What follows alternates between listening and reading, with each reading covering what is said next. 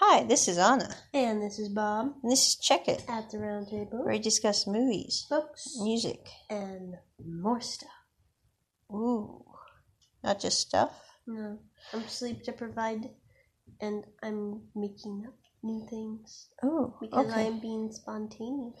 And this is actually Bob's review tonight. Yes. Because I was alone. Okay.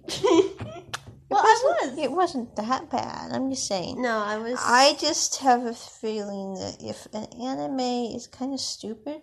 And you were at work and I had to be home because I was sick. Yeah, that I'm not going to rewatch it. No. So. It wasn't stupid.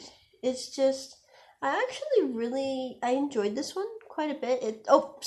Castle in the Sky.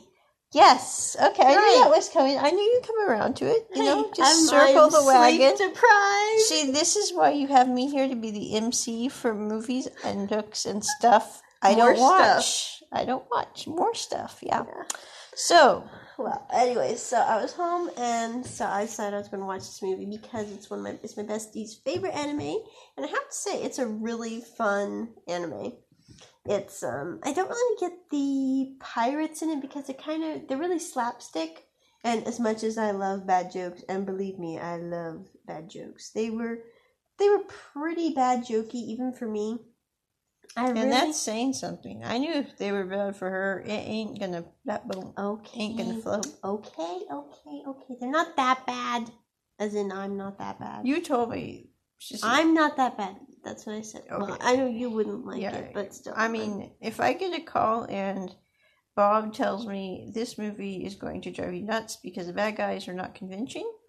Well, actually, the one bad guy, Muska, was very convincing. He was actually played by Mark Hamill, which totally shocked me because through the whole movie he talks like this. But think about it, Mark Hamill's full of it. It's Luke Skywalker. He would so do that. But how can Luke Skywalker sound like this? Because he's being an absolute ornery orangutan. But I never. Okay, excuse me, but really, think about it. I mean, Mark Hamill. Yeah, how can the goofball orangutan sound like the British villain? He's a goofball. He makes Vader jealous with his villain voice. I mean, really?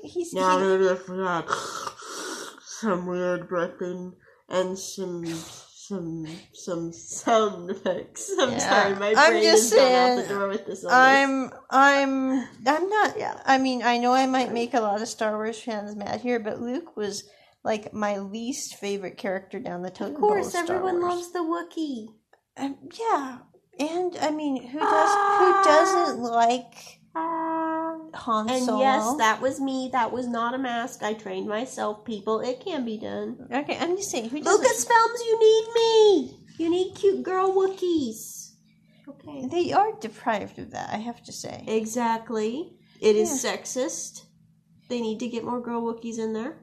Okay. Yeah, I'm just saying. Anyway, but, yeah. Castle in the Sky. Castle in the Sky is a story of a little boy named Patso, who I actually think is not as little as you think he is. I think he's kind of like a tween.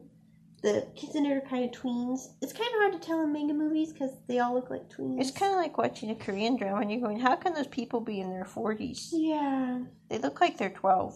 Yeah, you think you can adopt them and you find out they're old enough to... Some of them are old enough to be your father. Kind of scary. Luke. Okay, sorry. Oh boy, can I have fun with this? All night! Okay, anyways. Castle in the Sky is about this boy that meets a girl, which is so unusual for an anime. Anyways. You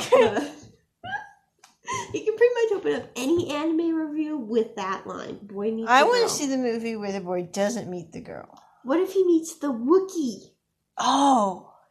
That would be cool. Okay, anyway. And there's this girl, and she's got this magic necklace, and you find out that she is actually a princess of this island in the sky, that only she can unlock it with her necklace, and of course there's pirates that want her necklace, and then there's Muska who wants her necklace, because he's also the king of the country up in the sky, for some weird reason, and somehow they never knew each other, and by the end of this movie, the girl has to blow up the island And Muska, we hope, dies. Seems a little harsh. Well, okay. no one else was up there. They had all left because they got really violent and stupid and went to live in the valleys. And so by the end of the movie, they blow up the island. Muska dies. The pirates go off in their piratey. The army goes off in its army. And the girl and the boy run off to go live together in a lovely little valley together, which is a pretty nice ending, I have to say. So, on the whole, did I like it? Yeah, it was fun. Okay. I'm just glad I didn't have to sit through that and watch Marcano be a weird orangutan. Oh, yes. Okay, see? My point is made. On and out. Bob out. Check it. At the round table.